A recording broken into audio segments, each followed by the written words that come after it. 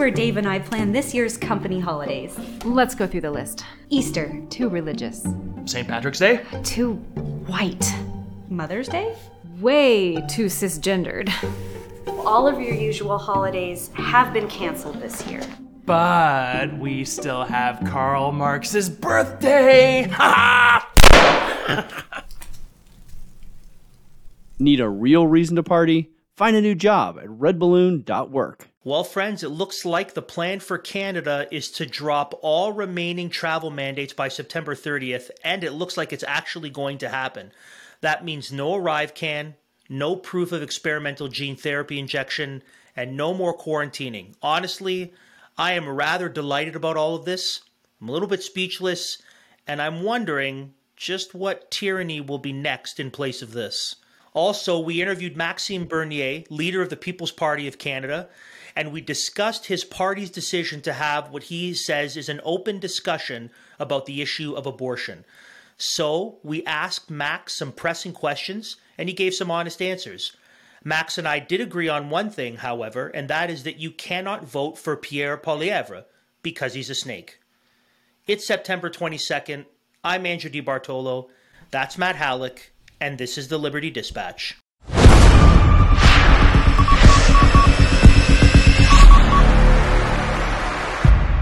Welcome to the Liberty Dispatch, broadcasting across enemy lines into the Canadian culture war. Thank you once again for joining us today, whether you're catching us on your favorite podcast catcher or whether you're watching us at our Rumble channel, Liberty Coalition Canada. We do ask that you would subscribe, rate, and review, especially on Rumble. You can go to the various different programs that we have, like Open Mic from Michael Thiessen, the Liberty Lounge with Tim Tyso, and this program, the Liberty Dispatch. And you can subscribe to those shows so then you can keep up to date on everything that's coming out from us. It is a help to get our content out to more people, so we would ask that you would engage with our content like that. And speaking of engaging with our content, you can also do that at FLFnetwork.com. That's the Fight Laugh Feast Network. We're partnered with them, and that's cool because they have an app, and you can get us on demand on that app as well. So be sure to go over to your Google Play or your Apple App Store, type in FLF app or Fight Laugh Feast app, and you can get it there and get our content on your phone on that app.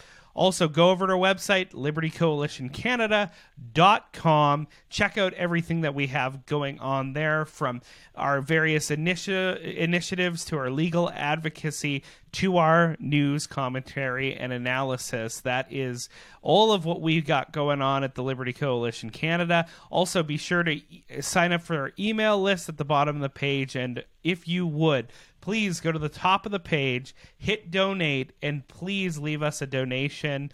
Or you can just scan the QR code at the bottom of the screen. We do appreciate all donations, even if it's just a small monthly donation that you give.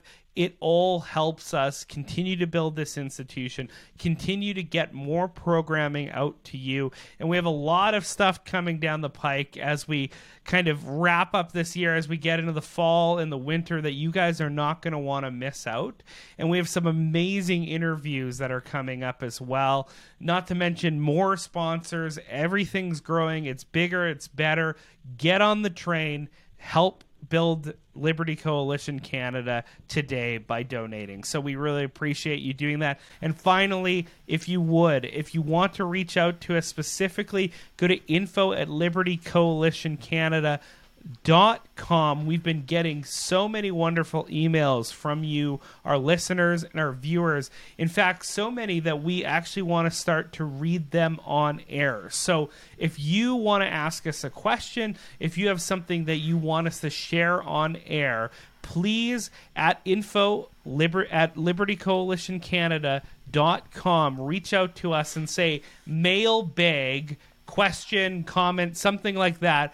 just to highlight the fact that you wanted us to read your comments, your questions on air, and we want to start to engage with those more. So we have a plan to do more audience engagement, to change up things. As you see in every program, we're changing things very quickly here on the LCC. So we would really appreciate your support in that through donations and also sharing the programs and everything. That's it for me by way of housekeeping. Andrew, do you have anything to add to what I've said? Just to say that we have appreciated the feedback and the questions and the comments from our audience, and we want to have more and we want to deal with it. There was one email, maybe next week or the week after, got a really good email with some comments and questions about something that we do or a way that we say the things that we do. And I was able to respond back, and I want to actually take that question and that response, and I want to bring it before our broader audience across all our platforms, because I think it's good for them to see that and to hear that. Now, before we move into our first story, I want to say that our first story is brought to you by our partner over at Rocklink Investment Group. Full disclosure, and anyone who's been following the show for a bit knows that I am done with big banks. My personal account, even our church accounts, we have moved away from the big banks. Let's be honest. When was the last time you really felt like they helped you and treated you like anything other than just a number? Why does it feel like when you walk in a bank, it's more woke than if you're on a university campus? All the signs and symbols, it feels like you're attending a sensitivity training class as opposed to going somewhere where you're supposed to have someone take care of your money or deal with your investments. So if you're fed up and you want some real investment advice, minus all the corporate socialism and woke capitalism, then give my friends at Rocklink a call at 905-631-5462 or send them an email, info@rocklink.com. That's info@rocklink.com. And our first story, we want to go live to Oz, Ontario, where our local correspondent, Glinda the Good Witch, has a breaking story. Glinda, what's happening? What's happening in Oz, Ontario right now? Let the joyous news be spread. The wicked old witch at last is dead.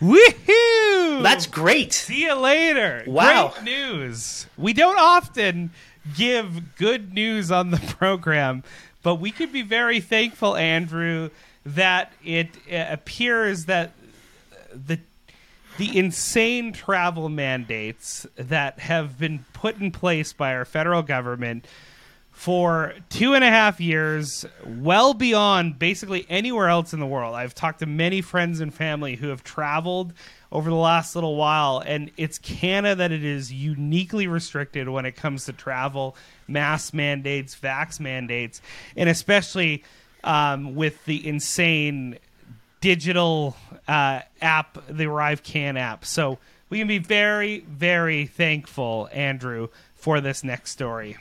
Yeah, and I'll qualify what you said, that it's in the Western developed world. I mean, I know, for example, I think Liberia still doesn't let unclean people without the juice in. Okay, that's Liberia. And China has a no. Right. Yeah. We're not Liberia. We're not China. We're supposed to be pretty close to it. Well, yeah, China, we're there, but we're supposed to be one of the freest, most prosperous, most advanced, most developed countries in the world. And of all of those countries, of all of the ones that purport freedom and prosperity and justice and equality and equal, like, out of all those countries, we've been the worst. By far, Absolutely. We've been the worst. Absolutely. So, Andrew, this story comes to us from the Globe and Mail, and it reads as follows. The federal government plans to drop the COVID-19 vaccination requirement for people who enter Canada by the end of September, the same day it ends random testing of arrivals and makes optional the ArriveCAN app. The changes for arrivals at land, air, and seaports of entry are planned for September the 30th, but have yet to be finalized by Cabinet, according to 4 sources.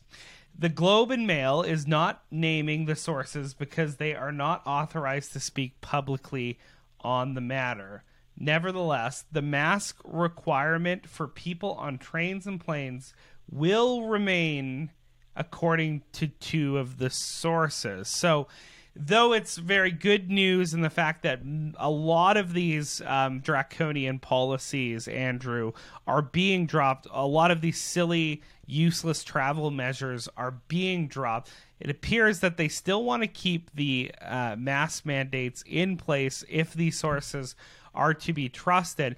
And I can't help but just notice, and this is something that's not widely reported in any of the mainstream stories that I've seen, but for anybody who's actually paying attention to what's going on, is this story was leaked before and now announced on the very day that a court hearing was being put forward to challenge the legal validity of these insane travel restrictions and the legitimacy of the ArriveCAN app. And a guy who we're going to talk to in a moment here, Max Bernier, was at the forefront of that legal challenge.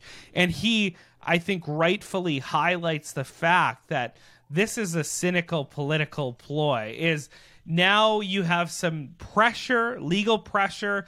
There's going to be things that have to come out in court that have to be disclosed.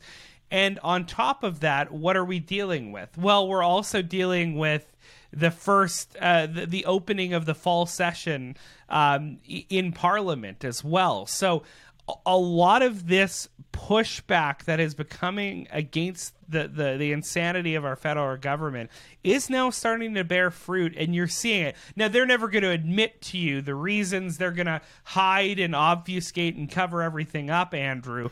But what this lesson we can take away from this is, if we continue to push back, if we do not comply, if we say no, it has some good fruit. I've heard a lot of people with regards to this say you cannot downplay the effect of something like the trucker convoy. So I want to work this back here. So we know that there is a connection, or at least it appears quite clearly that there's a connection between both provinces dropping their provincial mandates and the Conservative Party of Canada shaking up the leadership. Both of those very much connected to the Freedom Convoy. Because there was silence, or because of what we saw happen across various borders, or at various borders across the country, provinces backed off, and you have a huge shakeup in the leadership of the Conservative Party. And people will point, and I think rightly, that that's due in part, maybe in large part, to the Freedom Convoy. But what I want to say is, true as that may be, if you actually want to thank a group of people, if you want to pinpoint the source for even, I would say, a lot of the force behind the Freedom Convoy, because a lot of the force behind the Freedom Convoy were Christians across the country in terms of local organizers and countrywide organizers. If you really want to thank someone, if you want to thank the tip of the spear of the resistance movement and the freedom movement in Canada, you better thank a pastor. You better thank one of those pastors across this country who, before anyone else, they were getting arrested, they were getting fined, they were getting ostracized, they were being criticized by the media and even by the broader evangelical churchy world. But if you want to be thankful for who were the people at the very beginning, who were the people that were behind the Niagara Declaration, right? This first very public stance in Canada. Who were the people who were behind the End the Lockdowns caucus? Who were the people who were behind helping to mobilize businesses? Who are the people behind helping churches to stay open? It's pastors in this country, and if I might tip our hat, it's us here at the Liberty Coalition Canada.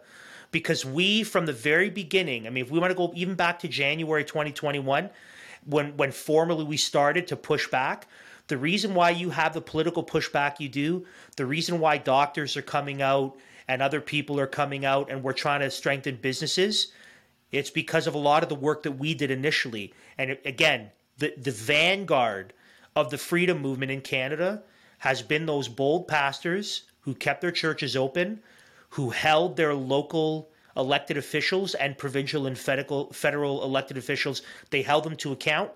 They discipled their people well.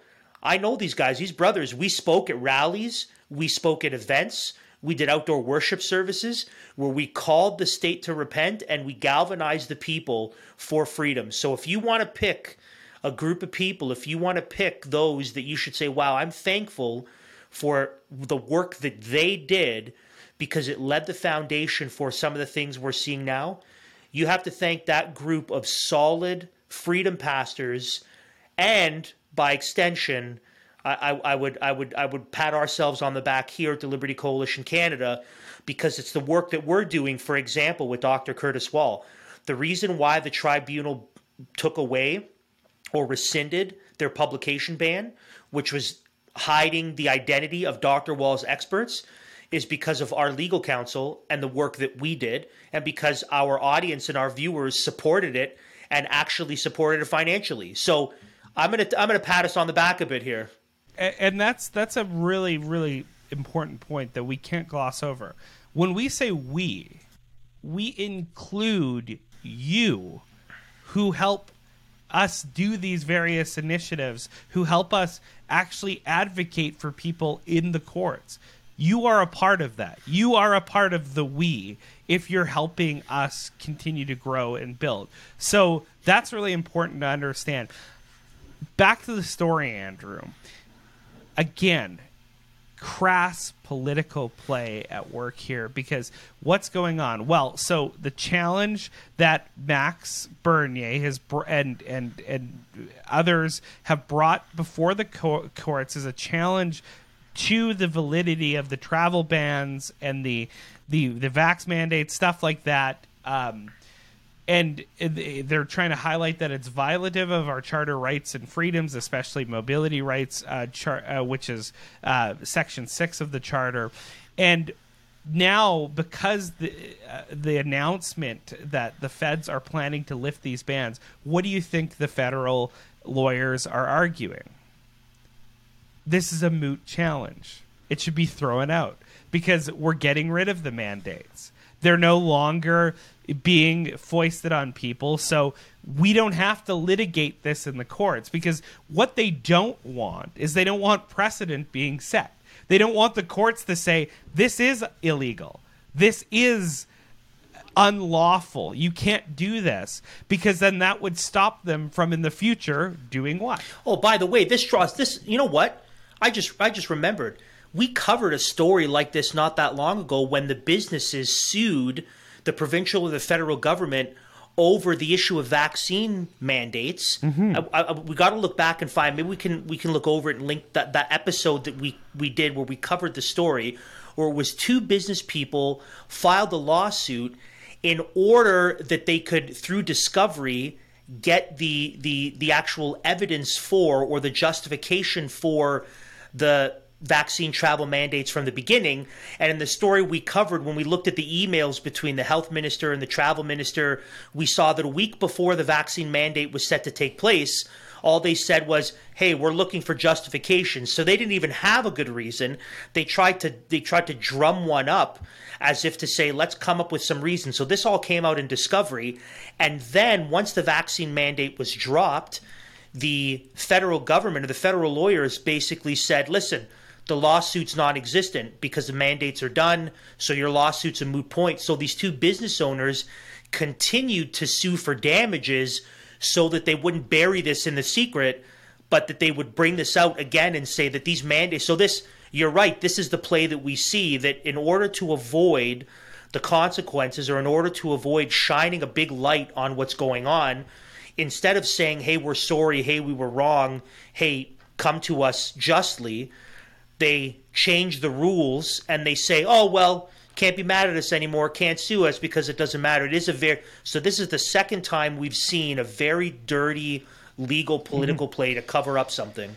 Now, in response to that, the lawyer who's arguing the case, Presvelos is his name, Sam Presvelos, he is pointing to the fact that not only has the government continued to suggest that they are going to keep specific and various different mandates in place, but that they've also talked about the potential of expanding them in the future and changing those directives is case in point to the fact that this is not a moot case. That sure, this is good news. It does not mean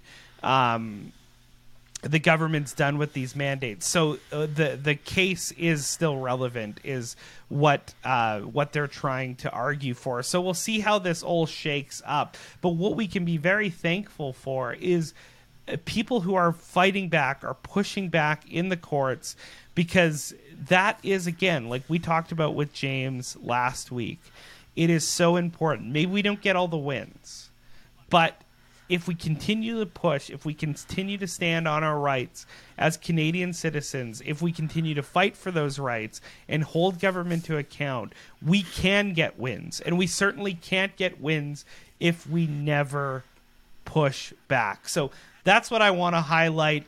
A takeaway, good news. It appears that many of these silly, idiotic, foolish, and harmful restrictions are being lifted, but we can no longer afford as Canadian citizens to rest on our laurels. That's become evident over the last 2.5 years. So we have to always stay vigilant. We have to always stay ready to fight and defend those rights and ensure that these sorts of things that have happened over the last 2.5 years do not happen again. And we can't sleep on this because, as we know and as we've covered, our federal government is planning on rolling out both a federal digital ID program and a federal centralized currency, a federal centralized digital currency. So ArriveCAN, in many ways, was a test, was a pilot project. Beta test. That's it. It was just a test to see if we could do it, which was the point, right? That we in the episode where we covered Canada is the harbinger of the WEF globalist agenda, we saw that it was back in 2018 that the WEF imposed their known traveler ID program, and Canada, the federal government of Canada, Pearson Airport, Air Canada itself, and the Trudeau Airport in Montreal were all partners. So ArriveCAN was the pilot project that the WEF said was a pilot project. So the digital ID and the centralized digital currency, this is the next thing. And so now's not the time to say, haha, we're free. Now's the time to say, one, when these other things come down, am I going to continue to push back and rally around those who are pushing back in whatever ways that looks like? Two, how am I preparing for that? So how am I preparing? So, for example, one of the ways that you can prepare is get your money out of big woke banks today. Today, at the very least, start with smaller credit unions, but talk to our friends over at Rocklink. Again, this is me personally here. When all the shadiness started going down with the trucker convoy, the elders at my church sat down and we said, what are we going to do with our money? Because we're vocal in our support of the freedom movement, and our teaching elder, who happens to be me, is also a more public figure in the freedom movement. So our church decided we need to get our money out of big banks, and we need to not only move money and investments to people who agree with us, who don't hate us, and who will support us, who will protect our money, but also thinking carefully about your resources. So now, friends, is not the time to say, haha, we won. Now's the time to rally around like-minded people who are going to push back. And even though there's a cost to it, and you need to make decisions now with your money, with your resources. Get your kids out of government schools. Get your kids out of Marxist indoctrination centers. Like, now's the time to put the things into place to be prepared for the real thing when ArriveCAN was just the beta. So it's the challenge, right? Be vigilant, like you said, Matt. Be aware of what's going on. Don't be like the sluggard, right? Be like the grasshopper who works and understands with the changes of season there's work to be done. Don't be like the fool, right, who says in Proverbs, a little sleep, a little slumber little folding of the hands to rest. Tomorrow I'll get to it. No, on another day I'll get to it. The scriptures call that person a fool. Be wise, be vigilant. And thinking about these ways is a great way to lead into not just our interview with Maxime Bernier, but also that interview is brought to you by our friends over at Red Balloon, our fairly new friends. You might think that woke politics and medical tyranny have destroyed the Canadian workplace. But did you know that some companies are standing up and saying no? In just 1 year, over 2,000 companies have pledged to honor free speech and medical privacy at redballoon.work. And Red Balloon is coming and has arrived in Canada. Business owners, this is for you.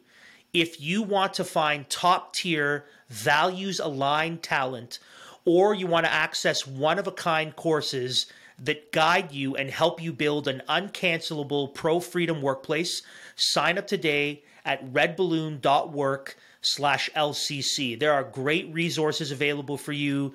There's their Freedom Academy, lots of good stuff to strengthen your business and find good employees.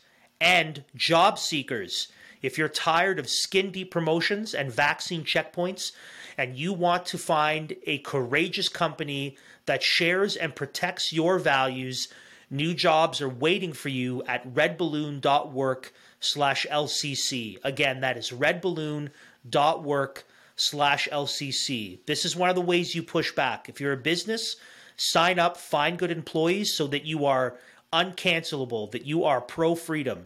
And people looking for work, potential and future employees, you're going to want to go to redballoon.work/LCC so you can find businesses and you can work for those that share your values and share your commitment to freedom and liberty. Yeah, man, it's so important. As a man who used to manage a multi-million-dollar restaurant, I've hired a lot of different people.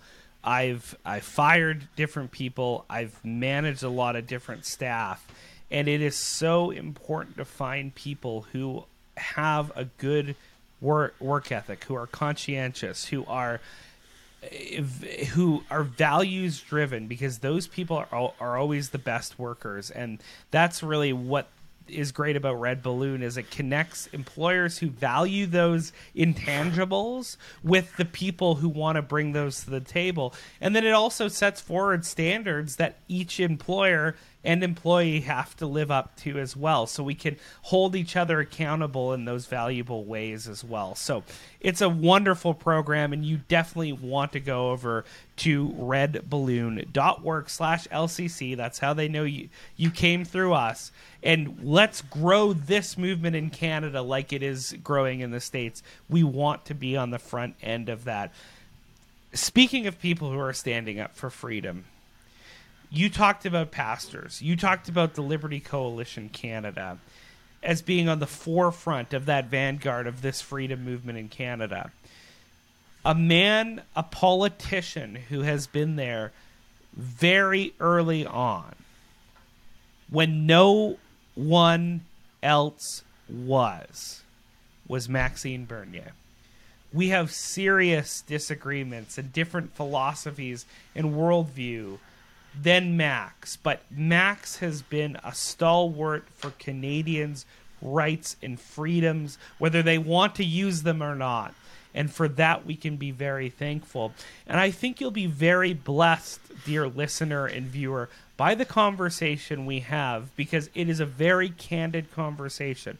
We talk about some of those differences. We push back on some areas where we want to see growth from Max, but he's honest with us about where he is, about his evolution on some key issues, like issues regarding life. And I think you're going to be really, really blessed by this conversation. I think it's very unique to be able to talk to a politician in the way that Andrew and I had the opportunity. So please listen to this, but also share it with your friends and family, because I know a lot of people in the conservative movement have had a hard time based off of some of the stances that the PPC has had and some of the voting record that Max has on life issues, that they can't support the PPC. But I think this will help shine some light over those disagreements and those concerns. So we're not telling you who to vote for, but we just want to say this is a wonderful interview that you're not going to want to miss, and you're going to want to share it widely. So without further ado, let's get into our wonderful conversation with the leader of the People's Party of Canada, Maxime Bernier.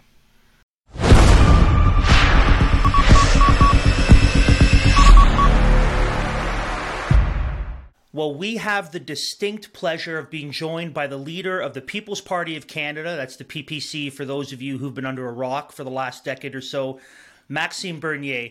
Mr. Bernier was a long-running member of Parliament representing the riding of Beauce, Quebec for 12 years until leaving the party formerly known as a Conservative Party in August of 2018 after coming to the difficult realization that a lot of us have also had to deal with in the last 5 to 7 years, that the federal Conservative Party was, quote, was too intellectually and morally corrupt to reform. Agree. We totally agree. Upon his departure from the CPC, Maxime started the PPC, which seeks, quote, to offer Canadians a real principled alternative to the corrupt establishment parties, end quote. Maxime, thank you so much for joining us on the Dispatch. It definitely is a pleasure to have you with us, to have a discussion with you. So thanks for taking the time. I'm very pleased to be with you. Thank you for inviting me, and we'll have a great discussion. So before we get into the questions, because if there's one thing that Matt and I are known for, it's we shoot straight. We're honest about what we believe, and we have no bones about communicating that. But I wanted to temper the conversation to say this, and I'll get personal. I personally have been deeply grateful for your work and your leadership with the PPC. I have had no problem in the past casting a vote for both yourself and for the local people running for the PPC in my riding in Kingston, the Islands. And I've had no problem encouraging other people to do the same. I've attended rallies. I've got connected with the people who are in charge of the party locally. And so I've been personally very grateful that you have been one of the rare voices in the last number of years in Canadian politics across all levels, federal, provincial, municipal, calling out the silliness in the government, showcasing the fact that the Conservative Party has abandoned true conservatism.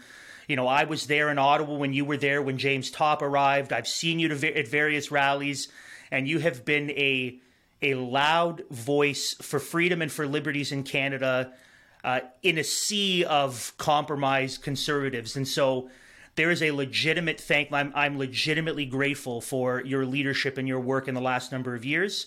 And it has been a joy to be able to see that and encourage that and to invite Canadians to do the same. And so that's not just a buttering up. That's an honest, sincere take from someone who's been involved in the political landscape in the last number of years. So I wanted to get that out of the way, that I am very grateful for the work that you've done, and I'm excited for the future of the Canadian political landscape because of some of the work that you've done. So I'm sure Matt feels the same way. Yeah, I always bewail the fact that we don't have politicians with courage of conviction. So, Max, regardless if we agree or disagree, you are one of those politicians, and we can be thankful for that. And I hope you're just the tip of the spear as far as creating a generation of Canadians who get into politics, who stand on principle and not pragmatism. So we do really appreciate that. Andrew, take the first question away here. But first, I just want to thank you, Andrew and Matthew. I'm just doing my best as a politician, promoting ideas that I believe in, and based on our Western civilizations. And I was, always fighting for that in the past, and I will always do that in the future. But I thank you. It's a tough time right now in Canada and around the globe. If you are a political party or a leader of a political party that is not in line with the establishment political parties, and if you're fighting for freedom and less government, That's a little bit more tougher for us. But I believe that we will win the argument, and I believe that the time is on our side. I believe that people will look at us, and yes, like you said, Andrew and Matthew, we want to offer another alternative, a real alternative. If you want to vote for the four establishment political parties, go for it. And, I won't change to try to please you, but we all offer an alternative based on strong principles. And our platform will always be the same. So that's why we are different. We don't have a new electoral platform before every election. What I said in 2019, I said the same thing in 2021, and that will be the same thing at the next election. So that's what I like, doing politics and with your conviction and knowing that it is successful. From 0% in 2018, when we created the party, 1.6 in 2019, our first election, and 5% at the last one. So we are growing, and we will have an influence, I believe, in the future of this country. But I want to thank you also, because I'm not alone. It's all Canadians across the country, freedom fighters like you, that are creating that movement, and I want to thank you also for that. So let's talk about ideas. You mentioned ideas, so we'll talk about ideas. And I appreciated the discussion you had with Mike on his podcast. I thought that it was really good to hear you say, let's open the discussion specifically about abortion. Let's have the debate, even to hear your voice, kind of your position, your thinking on, I'm for this, I'm not for this, this is where I land. And I was happy to hear that. And the reason why we wanted to talk about that today was, in our audience, I think our audience represents a broad spectrum of Canadians. You'll have some that are distinctly Christian in their convictions, in their beliefs, and you will have some that are not necessarily Christian. They might be, as they would perceive, kind of neutral, or we're just about freedom. We're freedom fighters, right? The freedom movement in Canada has been rather broad, and so we know that represents our audience. That's the spectrum. And we know, even as you said, that you have a number of people who want to run PPC or who want to run for the PPC with distinctly Christian convictions. And so one of the things that discussions I've had with people is, as a party that's more libertarian leaning, where does it land, both its leader and its platform, on social issues? And one of the issues specifically is that of abortion. And so, I mean, it's no surprise to you that, much like Mike, Matt and I are Bible-believing conservative Christians, and so we think that there's a God who's designed the world to work a certain way with certain rules and laws, and that the more we line up our lives with those, the better it is.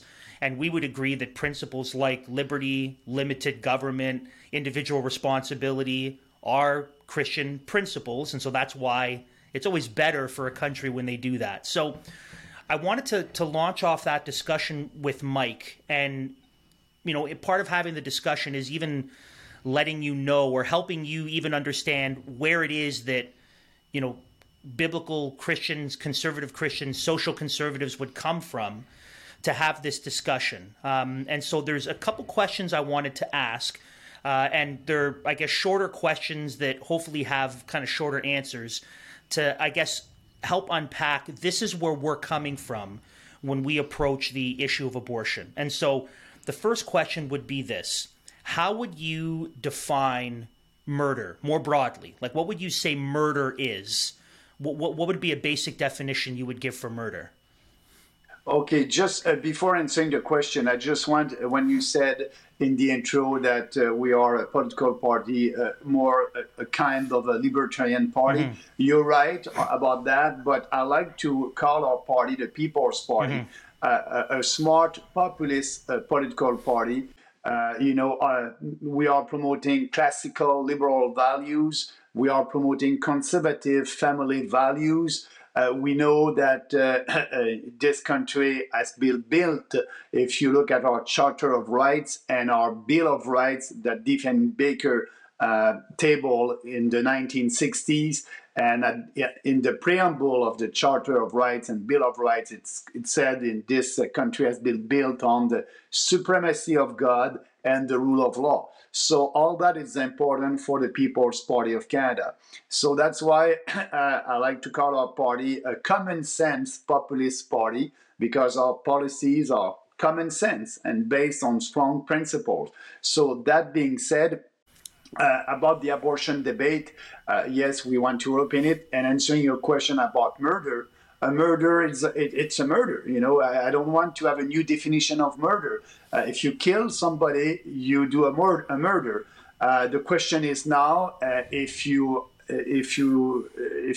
a lady and a woman and you have a baby and you're pregnant and you have abortion, is it a murder? So that's an interesting question. So I just want to speak personally about me on that. When I jumped into politics in 2006, I'm coming from Quebec. And in Quebec, the huge majority of the population is pro-choice. And so for me, I didn't have any question about abortion at that time. I was okay with that, and I didn't question that. It was not so important for me as a politician. I was more focused on the economy. I'm coming from the private sector. I worked 19 years in the banking and financial sector in Montreal. So for me, the economy was more important and not the social issue, the social challenges that we have in our country. And I become more aware about that a couple of years ago when we created the People's Party. We created the People's Party based on the platform that I had when I was running for the leadership of the Conservative Party of Canada. But also, we need to have a bigger platform, a global platform, a comprehensive platform. And I questioned myself about abortion. And I said, it must be time to reopen the debate on abortion, because now, if you're here in Canada, as you know, if you're pro-choice for everybody, that means that you can have an abortion 2 hours before giving birth. And for me, answering your question, that is a murder. That's, for me, it's sure. Late-term abortion is a murder. So I said we must reopen that debate. I said that in 2019 at our first election. And I said that recently when, after the decision coming from the US on abortion, that was in the news here in Canada. So, but I want to reopen that, but I want also everybody to understand that our party, the People's Party, is not a pro-choice party or a pro-life party. The party won't take any decision on that, any stance on that. We won't have a policy on that. We believe it's a question of conscience. It's a very important question. And every member of parliament must be able to vote freely on that. So that means that we have pro-life people and a lot of pro-life people. And I'm very proud that we had our first candidate during a by-election in 2019, early 2019. We had Lauraline Thompson, that was our candidate in a by-election, and she did very well for a first party. I think she had 10% of the vote. So, and she's a strong pro-life. And I don't like to use pro-life and pro-choice because you need to have a definition about a murder. And for right. So yeah. So how would we define it? Give me, I guess. So let me offer this up. I'll offer this definition up, and you say I agree or I don't agree. So. Yeah. I don't think it's enough to just say killing, because, for example, if someone comes into my house and threatens the livelihood of my family, if I defend my family, I wouldn't call that murder. So I'll offer this definition up, that murder is the intentional ending of innocent life, or the intentional taking of innocent life. If you have someone who's innocent and you intentionally take their life, that's murder. Do you think that would be an acceptable definition? Absolutely. So yes. The reason why, so part of the reason why the abortion debate matters is because I think you and I, and we all agree that murder needs to be legislated, right? You can't just have people murdering. We need to have laws for murder. So if murder is the intentional taking of innocent human life, then I think we could all agree, one, that's wrong. And two, we obviously have to legislate it. in the sense that there needs to be laws. Okay, so if that's murder, it's wrong. It should be legislated. The next question is, I know we're not biologists, but whatever happens inside a woman when the sperm and egg meet and there's conception, is at that point, is there something living? Forget about what it is, but is there something alive? Is it growing? Is there cell division? Yes. Is that a living thing inside of a woman? Absolutely. Absolutely. So then the next question would be, what kind of a thing is it? Yeah, so that's a great question. And it can be a baby and a human in the beginning. Mm-hmm. And I'm not a scientist, I'm not a biologist, but some are saying, no, it's not. It may be only after 3 months or something like that. Mm-hmm. And I think that's why we must have that debate to educate the population on that. And for me personally, I said, I believe that the late-term abortion is a murder because you can see there's a baby there. There's something there. There's a baby that must be not allowed in our country. And also other of our candidates are saying, Maxime, it's life and it's a baby at the beginning. So we must not allow any abortion in our country. That's a position that I respect. And that's why I want to have that debate. And that's why I want to have a parliamentary commission on that, having expert people, Christian that will come and test and be part of that commission with other medical experts. And we need to have the definition because when I said publicly that it's a murder, for sure, late-term abortion, you must see the reaction. You didn't see the reaction that I had all across the country about that. People are not ready there. There's maybe a minority that is growing. We need to educate them, and that's why we need to have. So answering your question, for me personally, I'm open. Mm-hmm. Like I said, so it's alive. Whatever's inside a woman is a living thing, and then the question is: this would be the position. If we're to categorize that, right? Like for example, if we were to take a DNA sample of whatever's inside of a woman after 1 day, right? After 10 minutes, if we were to take a DNA sample and we were to actually test it, it would test as human DNA. Right, so it has human DNA, and it's neither the mother nor the father. Right, it's its own. It's a tertium quid. It's its own thing. It's right? unique, and it has human DNA. Unique, yeah. So if it's a human, even though it would be a microscopic, and the level of development would be nil, right? Almost no development at that point. If it's a human creature, regardless of how small. And if we agree that murder is the taking of innocent human life, right? Murder doesn't depend on level of development, whether it's a 1-year-old or a 30-year-old or a 60-year-old. So the issue is, have we taken human life? And so if it's a human life, or as Horton hears the Who, a person's a person, no matter how small, right? Dr. Seuss was right about that. It's a very, very, very, very, very, very, very, very small, less developed human. Then the taking of that human life at any stage has to be murder, unless, and this is where I'll let you respond, then I'll let Matt take over. That if we say that it becomes a human at some point, so the issue isn't about viability, but if it becomes a human, then that is problematic because it's either a human life. It's either a human life or it's a dog or a plant, or like when we categorize living things. So if it's a very small human life, so like I guess hypothetically, if we know, or if upon study and research, you personally come under the conviction that from the earliest stages that is a human life, scientifically, biologically, even though it's a very small human life that doesn't have features that we perceive.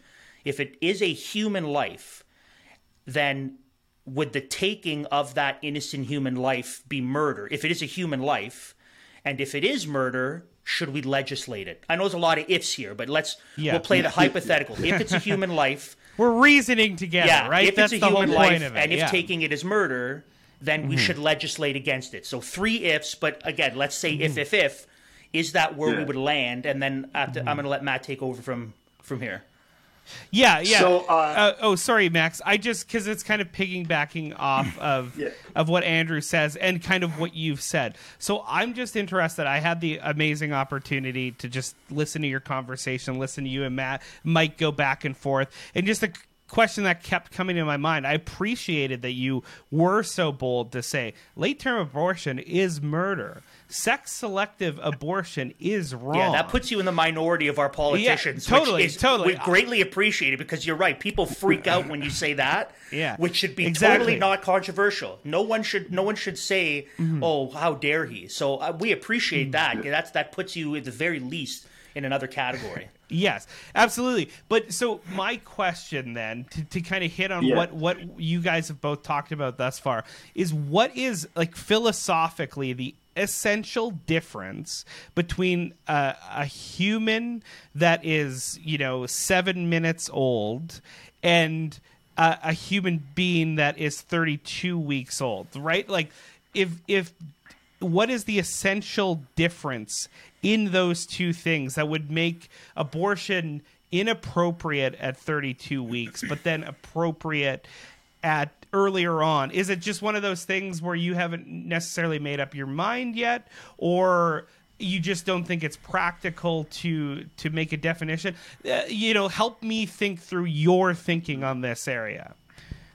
Yes. So first, we agree on one point that we don't have any legislation in Canada on abortion, and now it's legal to have an abortion 2 hours before giving birth. Yeah. So that's why we agree that we need a legislation on abortion in this country. That's why we want to reopen the debate, and that's why we are welcoming pro-life Christian candidates that will table a bill on abortion. Some of my candidates can table a bill saying only late-term abortion, and I believe that another candidate can table a bill saying no.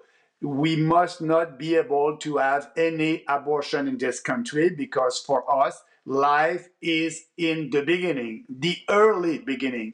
And I understand that some Canadians, and a lot of them, are thinking like that. So what is, and I hope, I truly hope that we'll be able to have that debate and to educate more people, including myself on that. Yeah. That's why I'm new in that debate, and I must admit it. Like I said, in politics, for me, abortion, that was not a question. I was not concerned about that. It was more the economy. I have a strong economic background, and we have to build a political party. And so there's not only the economy, and if you want to be a prime minister of our country.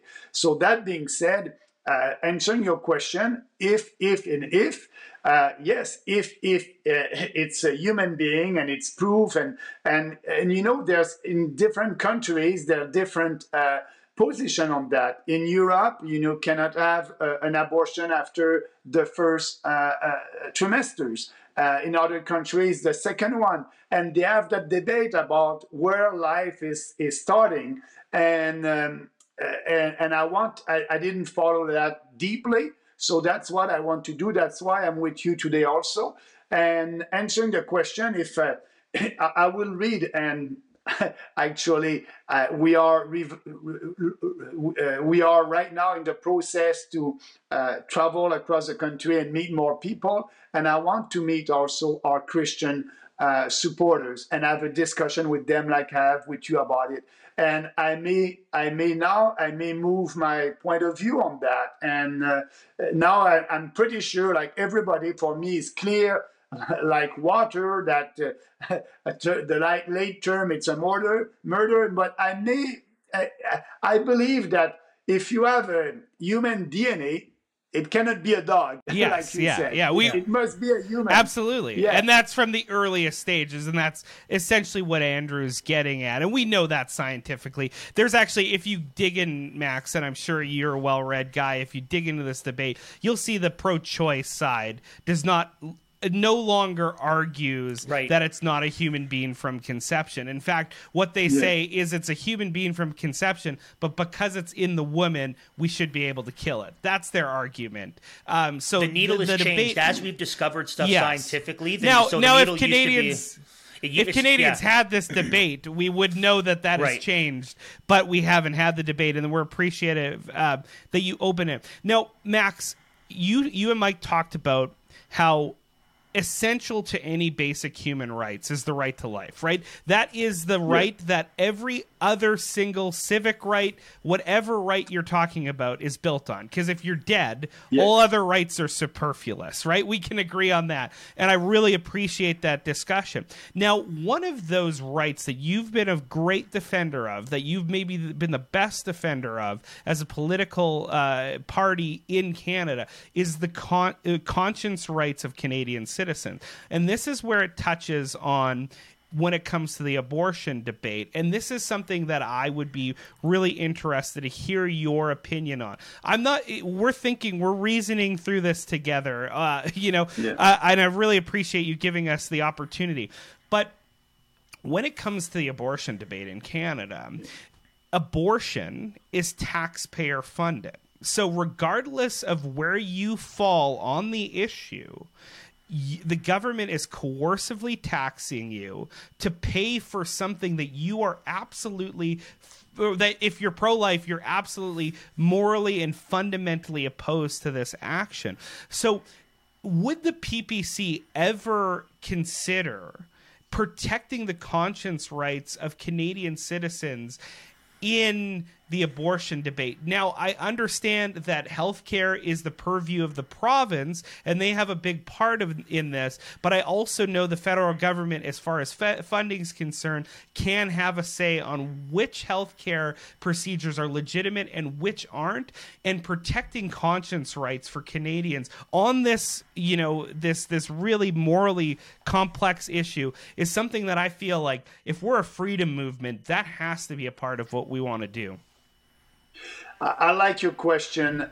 It's a great question, and I will answer that question by first saying that in Canada we were subsidizing abortion outside our country in African countries, and that was from money coming from the federal government. Our position at the PPC is to stop that. We will stop the money that we are giving to other countries to promote abortion. So that's clear. The question in Canada now, that's the question in Canada. You're right by saying healthcare is a 100% provincial jurisdiction. You're right also, as you know, that the federal government does not manage any hospital. That's at the provincial level. But also, you're right, by the federal government is giving $41 billion every year to provinces for healthcare. And when the federal government is doing that, sometimes is putting some conditions for the provinces to receive that money. So for me, I want to respect the Constitution, and the federal government must not give money to provinces for health care.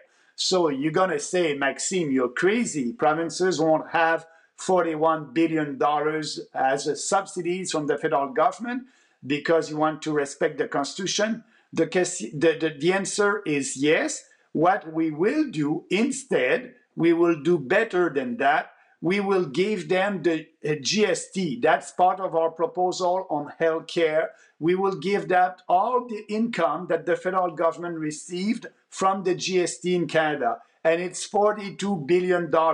So what I'm telling you, provinces will have the means for their responsibility. They will be able to raise money for their responsibility. They will have the GST. So the federal government won't do anything. And if we do that, they won't be able to come back to Ottawa and ask for more money we're going to tell them you are able to raise money with the GST, and what that will do, that will push them to question the system. Actually, we have a socialist healthcare system that is not working. So now, if you're a Canadian, you don't know who to blame for the waiting list for surgeries in this country. Is it the federal government because the federal government is not giving enough money to provinces? Or is it your provincial government because they're not efficient at managing the healthcare system? I want you, Canadians, to know who to blame. And it will be the provincial government because the federal government won't give any money.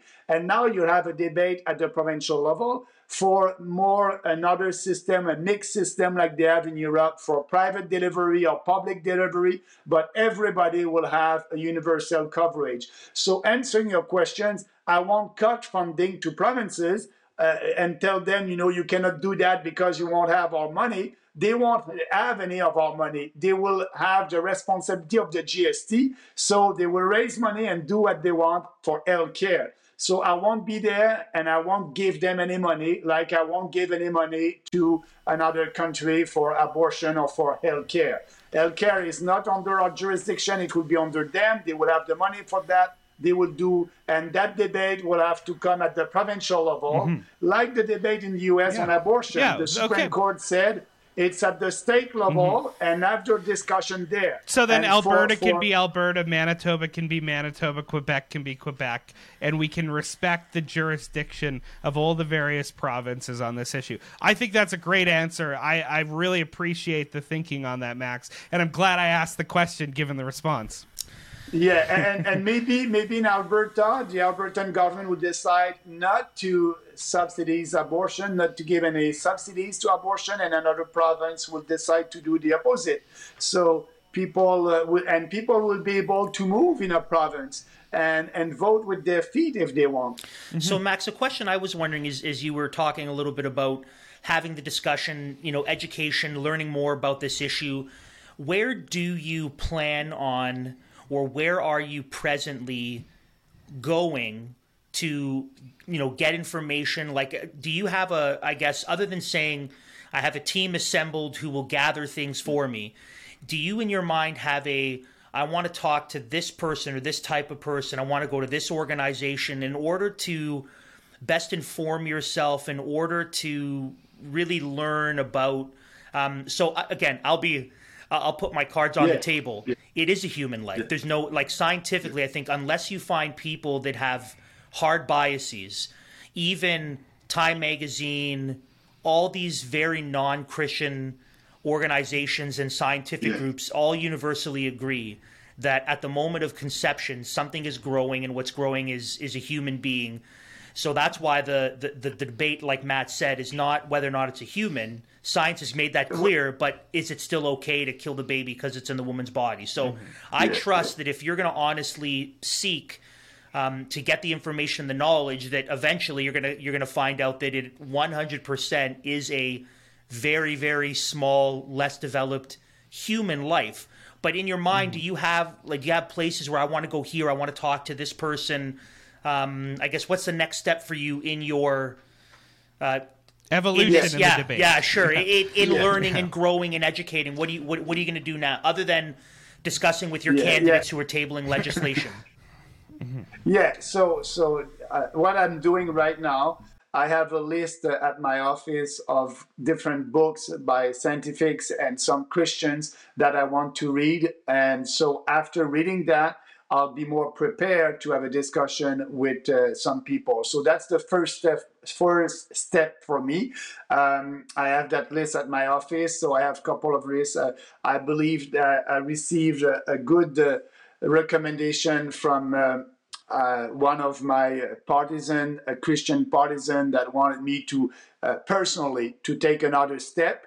And so the first step I will read, and after that I will do search for more information, speaking with other people. But guys, just speaking with you also, it's a kind of education for me at the same time. Well, yeah, we love that you have enough cojones, Max, to even just come talk to us, who many would consider far right, crazy nationalists. Yeah. All that nonsense. You're in good company here because you're also far. Yeah. We're all far right together here. Yeah. And you know, I've been called a racist also. So right. Consider the source, Max. Right. Don't lose any sleep over it. Max, I know you have to go. I do want to ask one question because I think it's going to be a question that's right in your wheelhouse.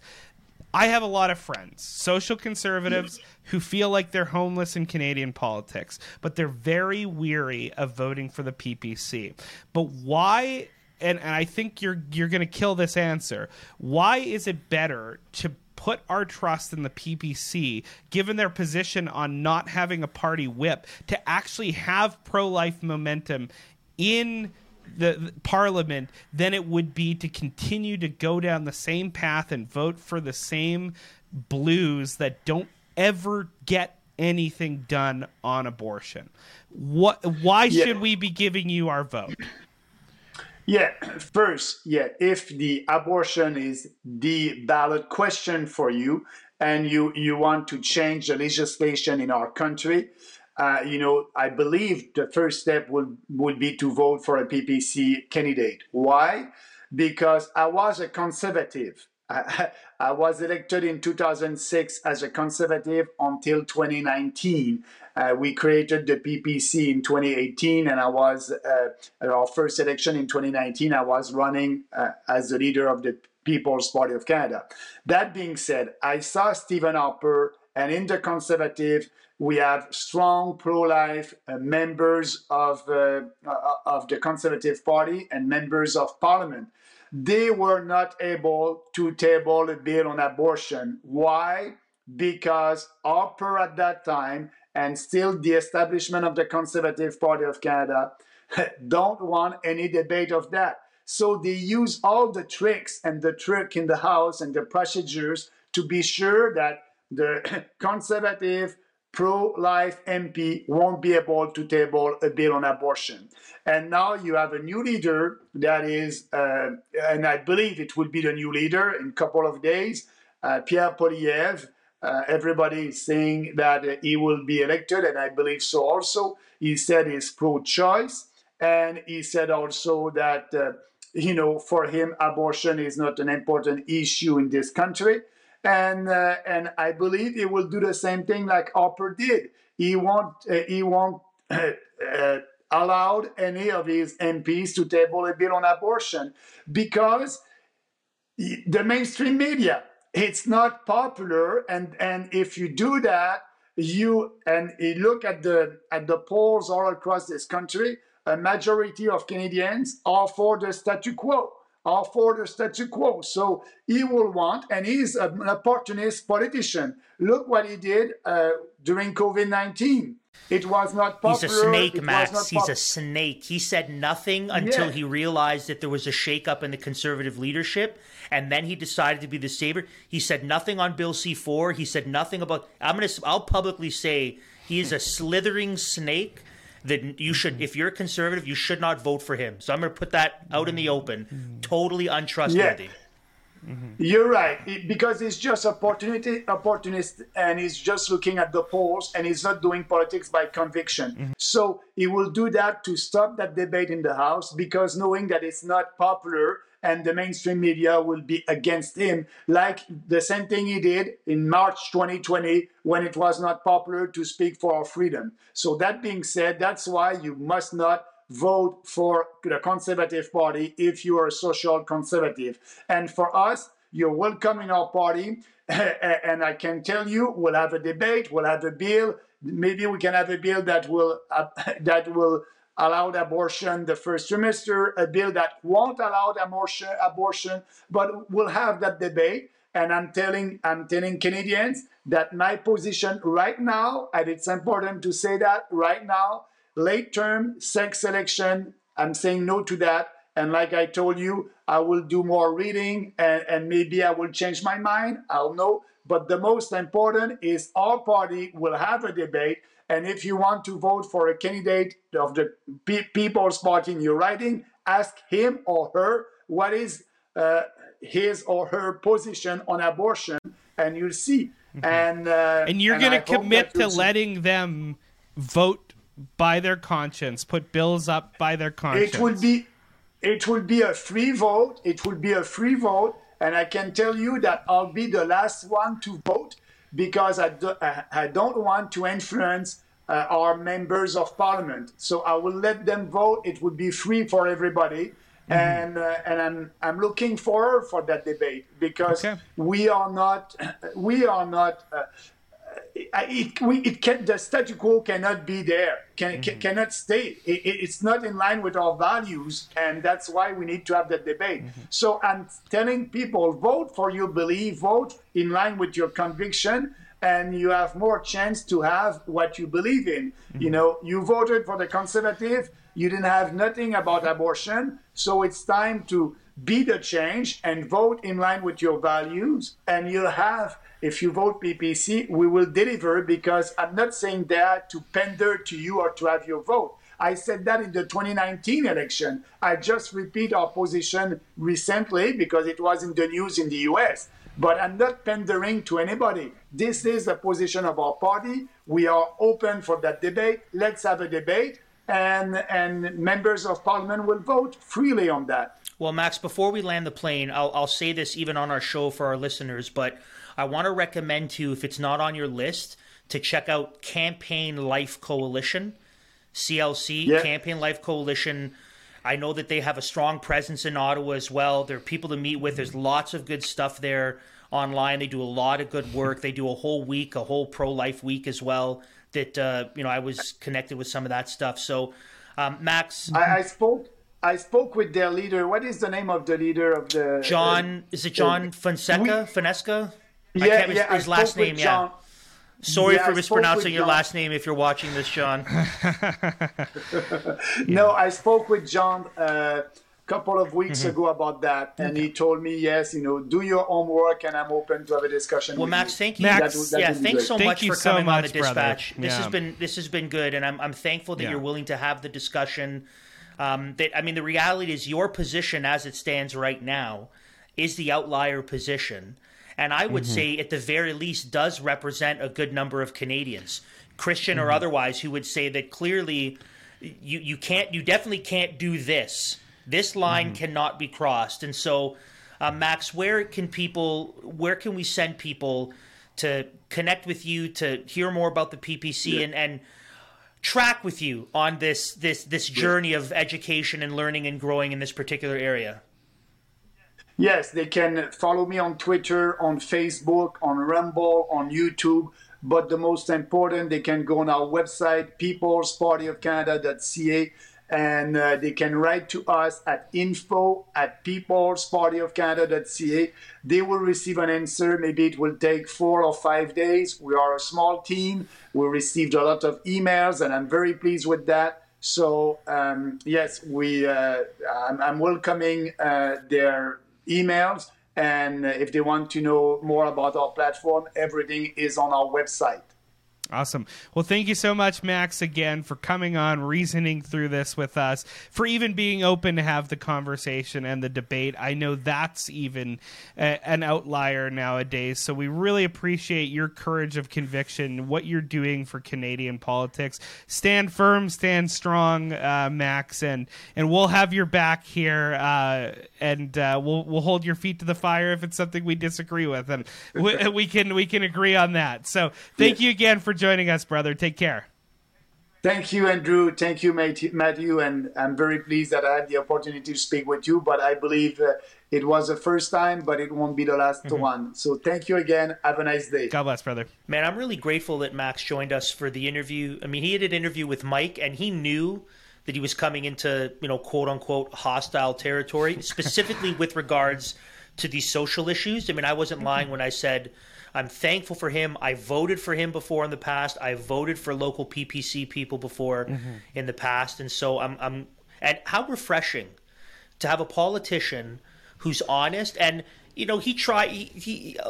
obviously when you're in politics long enough, you learn the art of the longer answer and the dance. So that's unavoidable. Yes. But the spin. Nevertheless, Nevertheless, when we pressed, he answered. When we pushed, he gave an honest answer, and he gave, he gave a direct answer. So I'm thankful for that, and I really do hope, and I really do pray that not only the Lord grabs a hold of him, but that at the very least that he would come to the understanding that from the moment of fertilization, that is a very, very tiny, precious human life that must be protected at all costs.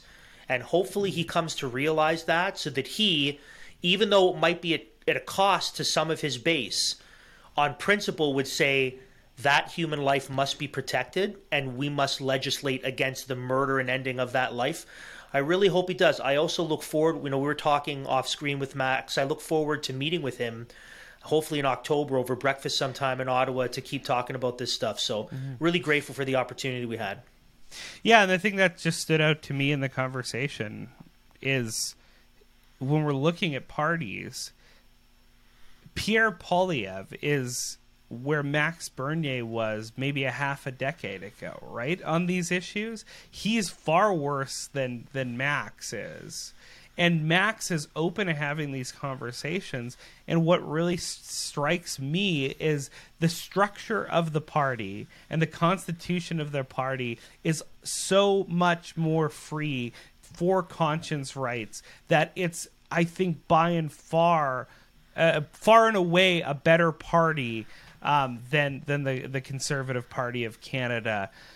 So those are just some thoughts. We really appreciate you tuning in. We hope you were really blessed by that conversation. Please share it widely. We need to have these conversations. This was an honest and open conversation with the leader of a political party in Canada.